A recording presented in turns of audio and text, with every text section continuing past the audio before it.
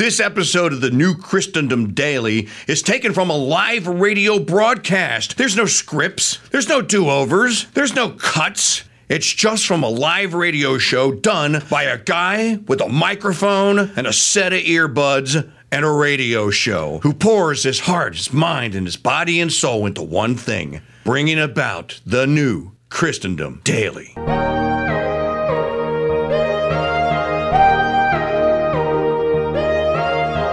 You know, the regime leader goes over there yesterday and is making sports analogies.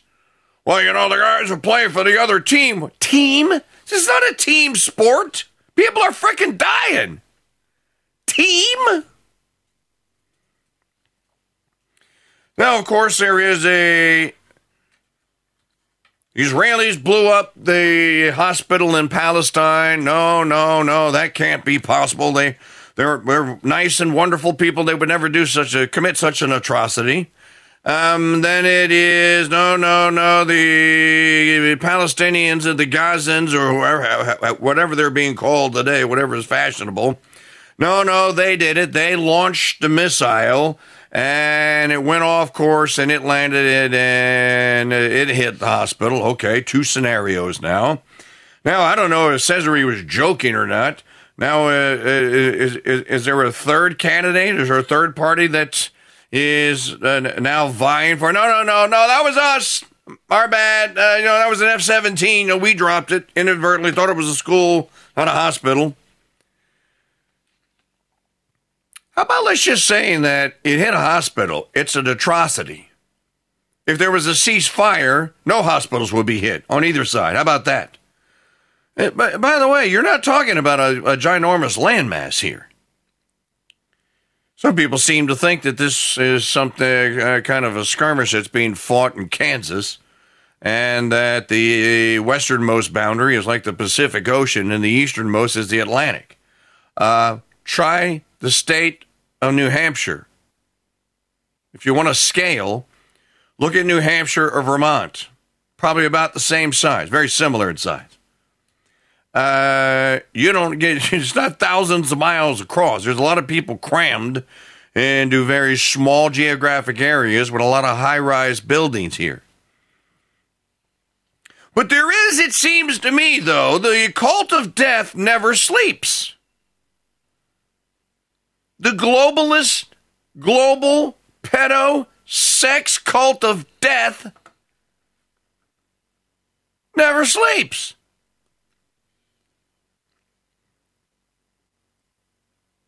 You have Benjamin Netanyahu out there. We'll play it a soundbite, giving a speech saying, there's a new axis of evil.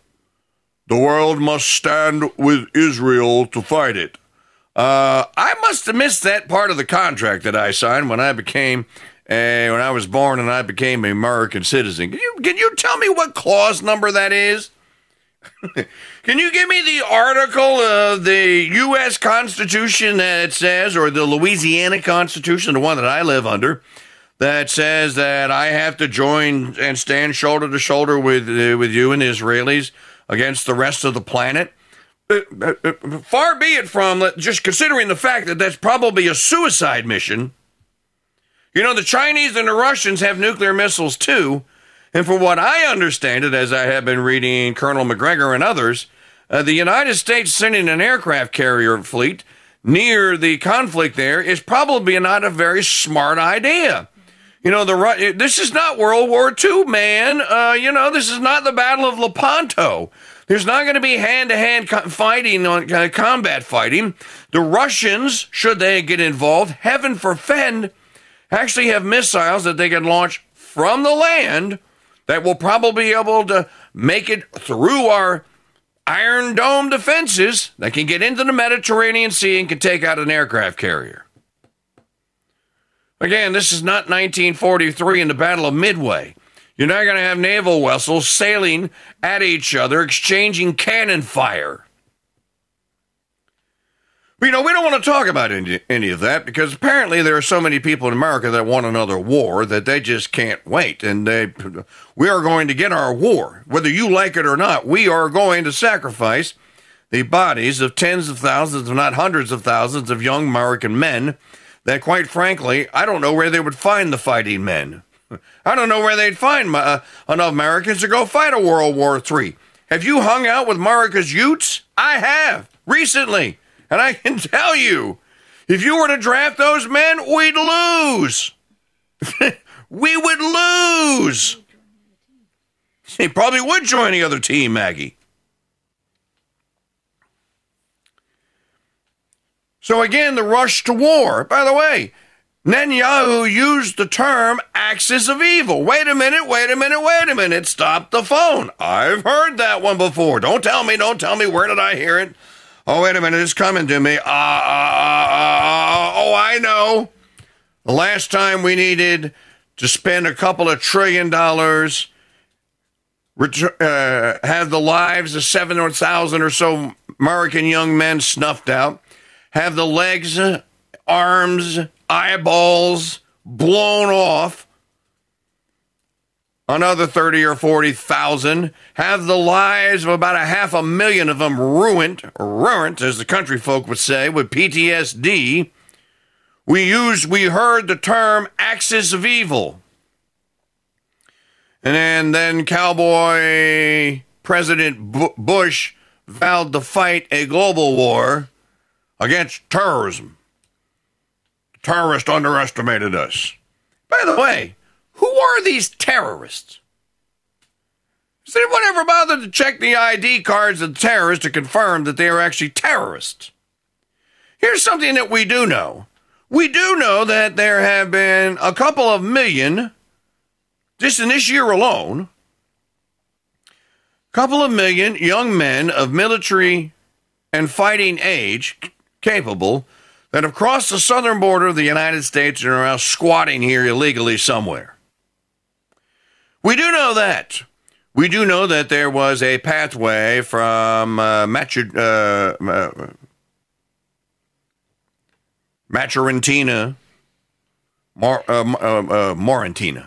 the country in Africa, where they could go there with completely open border, board a plane, fly to Berlin, from Berlin, or on Berlin, as they say in French, from Berlin, they could fly then to Managua, Nicaragua, and then from Nicaragua, they would catch the shuttle bus, which would take them to the south, the Texas or New Mexico border, where their coyote buddy with illegal immigrant tourism would see to it that they had Mauritania. Oh, I almost had it right. Mauritania. It was good. Look, horseshoes and atom bomb throwing. It was close enough. Mauritania, where they would then be guaranteed safe passage across the southern border of the United States. Here's something else that I wish to kind of mention here. Bob and Julie Kupka came to the St. Benedict Center Conference. They left their home in Michigan. And the shortcut to get to that part of New Hampshire is to go through Canada. Part of the way through Canada. So they entered into Canadian airspace in their RV, drove the 3.5 hours or so back in a straight line, basically across, rather than having to go south and then back up, and then attempted to re-enter the United States. Now, these are actual, bona fide, real American citizens. Birth certificates, confirmations, the whole shebang. And what happened when the legally responsible Kupkas attempted to re-enter their homeland? American Customs and Border Patrol, CBP, stopped them at the checkpoint. Hey, you white-looking supremacist criminal guy, what do you have stashed in the back of the RV? Stuff for us to eat, mattresses to sleep on and stuff. Well, you're like a white-looking supremacist guy. You look like kind of, like a terrorist. How do I know you're not sneaking a bunch of Muslim terrorist guys in here? Because I'm telling you there's none in there. Well, I don't believe you, white supremacist, white guy who looks like a white supremacist terrorist dude. Get out of the vehicle and open the back of the RV up. You know that these ass clowns actually went through the Kupka's RV with some strange sort of scanning device? They wouldn't tell them what they were scanning for. Maybe it was aliens, I don't know.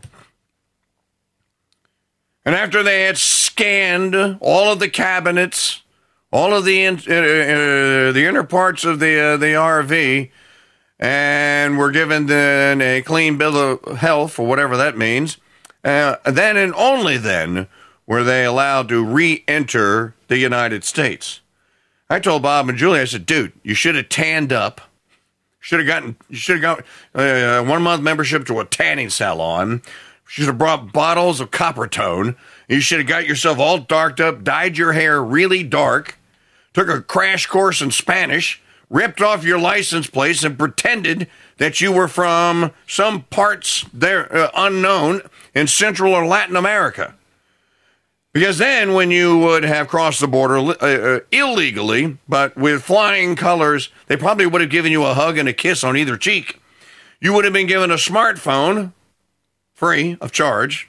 And you never have to pay the bill either. You'd have been given a free smartphone, a debit card, and a court date. You wouldn't need the court date. You're a national citizen. Throw that away.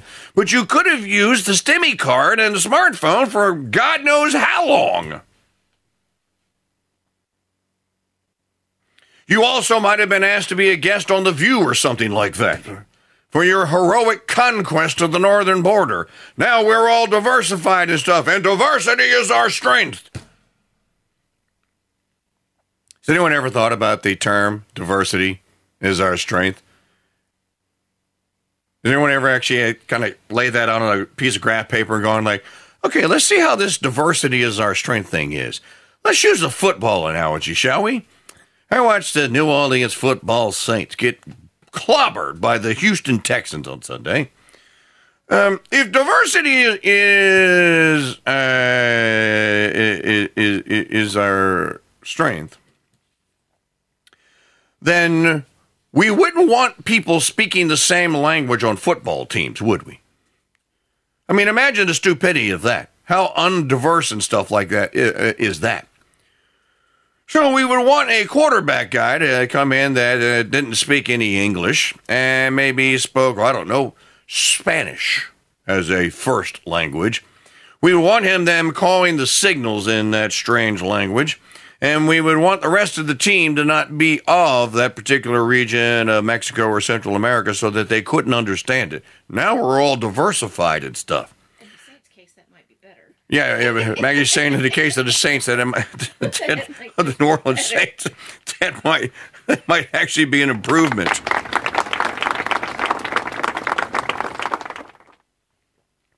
But diversity is our strength. Has anyone ever put pen to paper on this?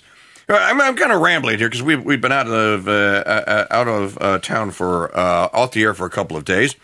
And I'm going to come back to all of these, but I will come back to the Israeli-Hamas conflict. But let me say one more thing about that. Donald Jeffries is going to be our special guest in the last hour of the program after Brother Andre Marie has a piece out on his Substack, and I'm going to ask him what the sources are for part of this. Hijackers, Hamas, and dual citizens. Now, Jeffries claims, or in the article, that before the death of Dianne Feinstein, there were at least 13 members of the United States Senate that have dual citizenship, and their dual citizenship country is Israel. Jeffries also claims, and again, I will ask him what the source is for this, and I've heard this before, that there are at least 30 members of the House of Representatives that also claim to be Israeli, American, dual citizens. Now, I can confirm at least one of them, which is Adam Schiff. Schiff, by his own admission, says that he is an Israeli citizen and has said so from the floor of the House of Representatives. Now, I have a serious and grave problem with this, and so should you. The serious and grave problem I have is not because that makes Adam Schiff an Israeli or by citizenship a Jew. I don't have any issue with that whatsoever. Here's what I have an issue with. Can you pick a side? Whose freaking side are you on?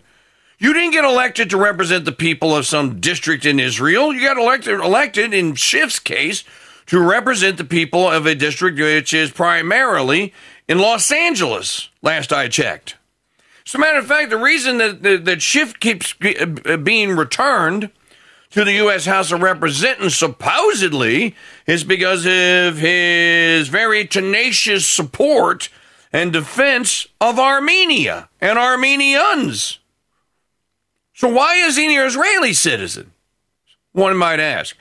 I might ask the question, why is anyone allowed in the House of Representatives or the United States Senate that claims citizenship in another country? Pick us again, pick a side. Were they hedging their bets? After they ruin what little remains of this supposed republic?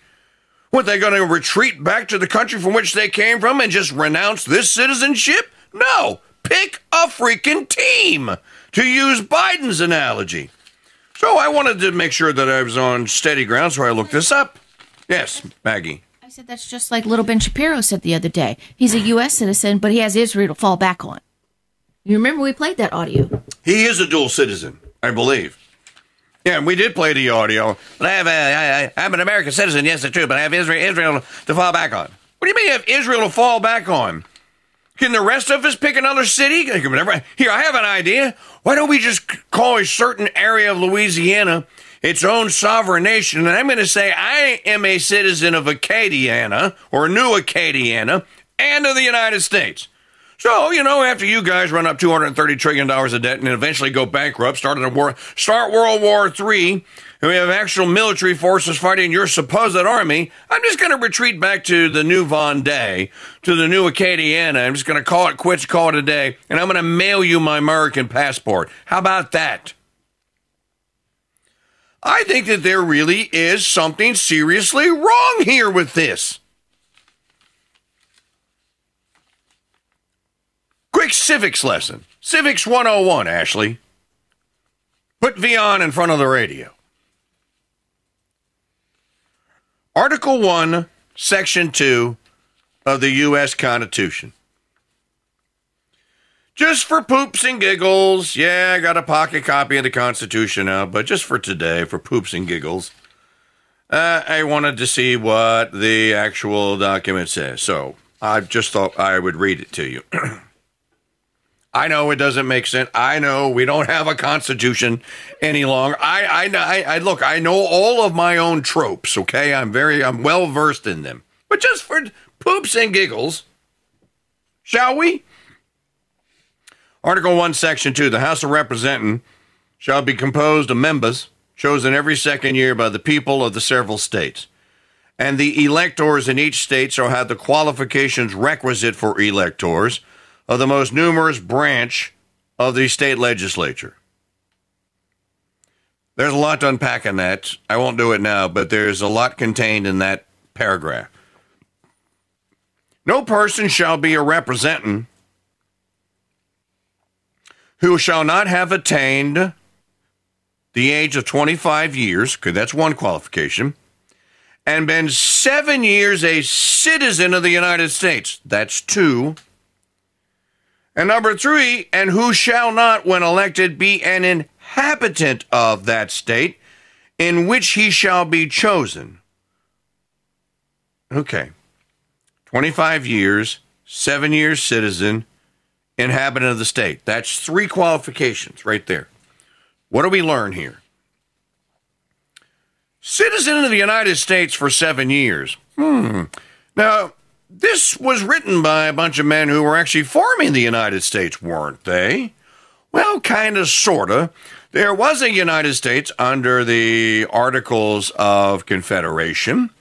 And what they meant then at the time was 7 years a citizen of the United States under the Articles. Now, obviously, 7 years after the Constitution was ratified by said state, then that would become the qualification. So, what did it mean to be a citizen of the United States under the Articles of Confederation? Good question. Well, we'd have to go look that one up. We don't have time in this segment here. But I can tell you that the qualifications are pretty similar. But there's no mention in either of the founding documents of someone being a dual citizen. As a matter of fact, if you do a word search for dual in the Constitution, here's what you will get. 0.0. You'll get nothing. You'll get nada. You'll get bupkis. You'll get 0.0. There is no such thing. Well, now, isn't it interesting that you can't secede as a state because it doesn't expressly say you can't secede, and that once you join the Union, that is the death sentence. It's a suicide pact from which a state can never escape. Well, how come it doesn't say that? Well, using this, but better church play than the spirit of the Constitution. You join, you had the day in. Okay, well, in the spirit of the Constitution, can I make the deducement, if you will, that the framers of the Constitution thought that the men who ultimately would become members of the House of Representatives and Senators would only have citizenship in the United States and not somewhere else abroad? There was almost a war fought over this. The war was narrowly averted.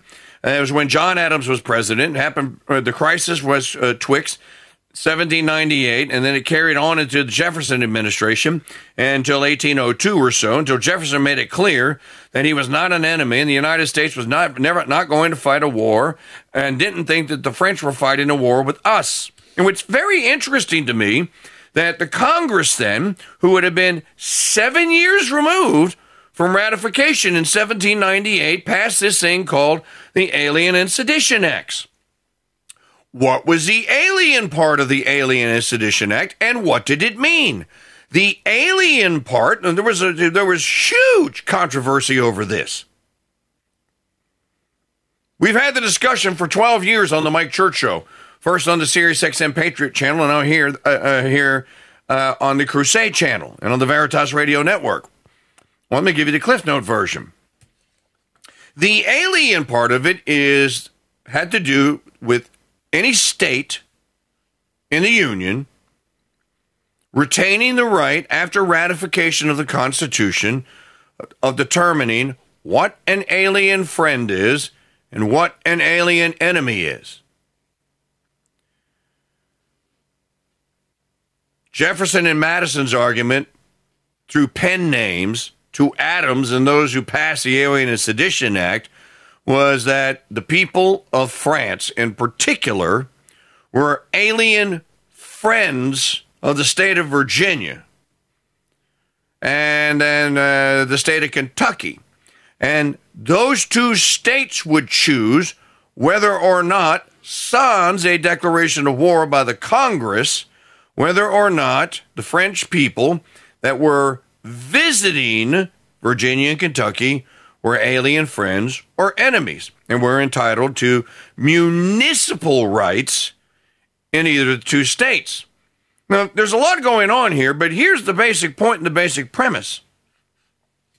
The Alien and Sedition Act draws a line between citizens of the United States and citizens, even citizens who are friends of other countries, and says that if they are suspected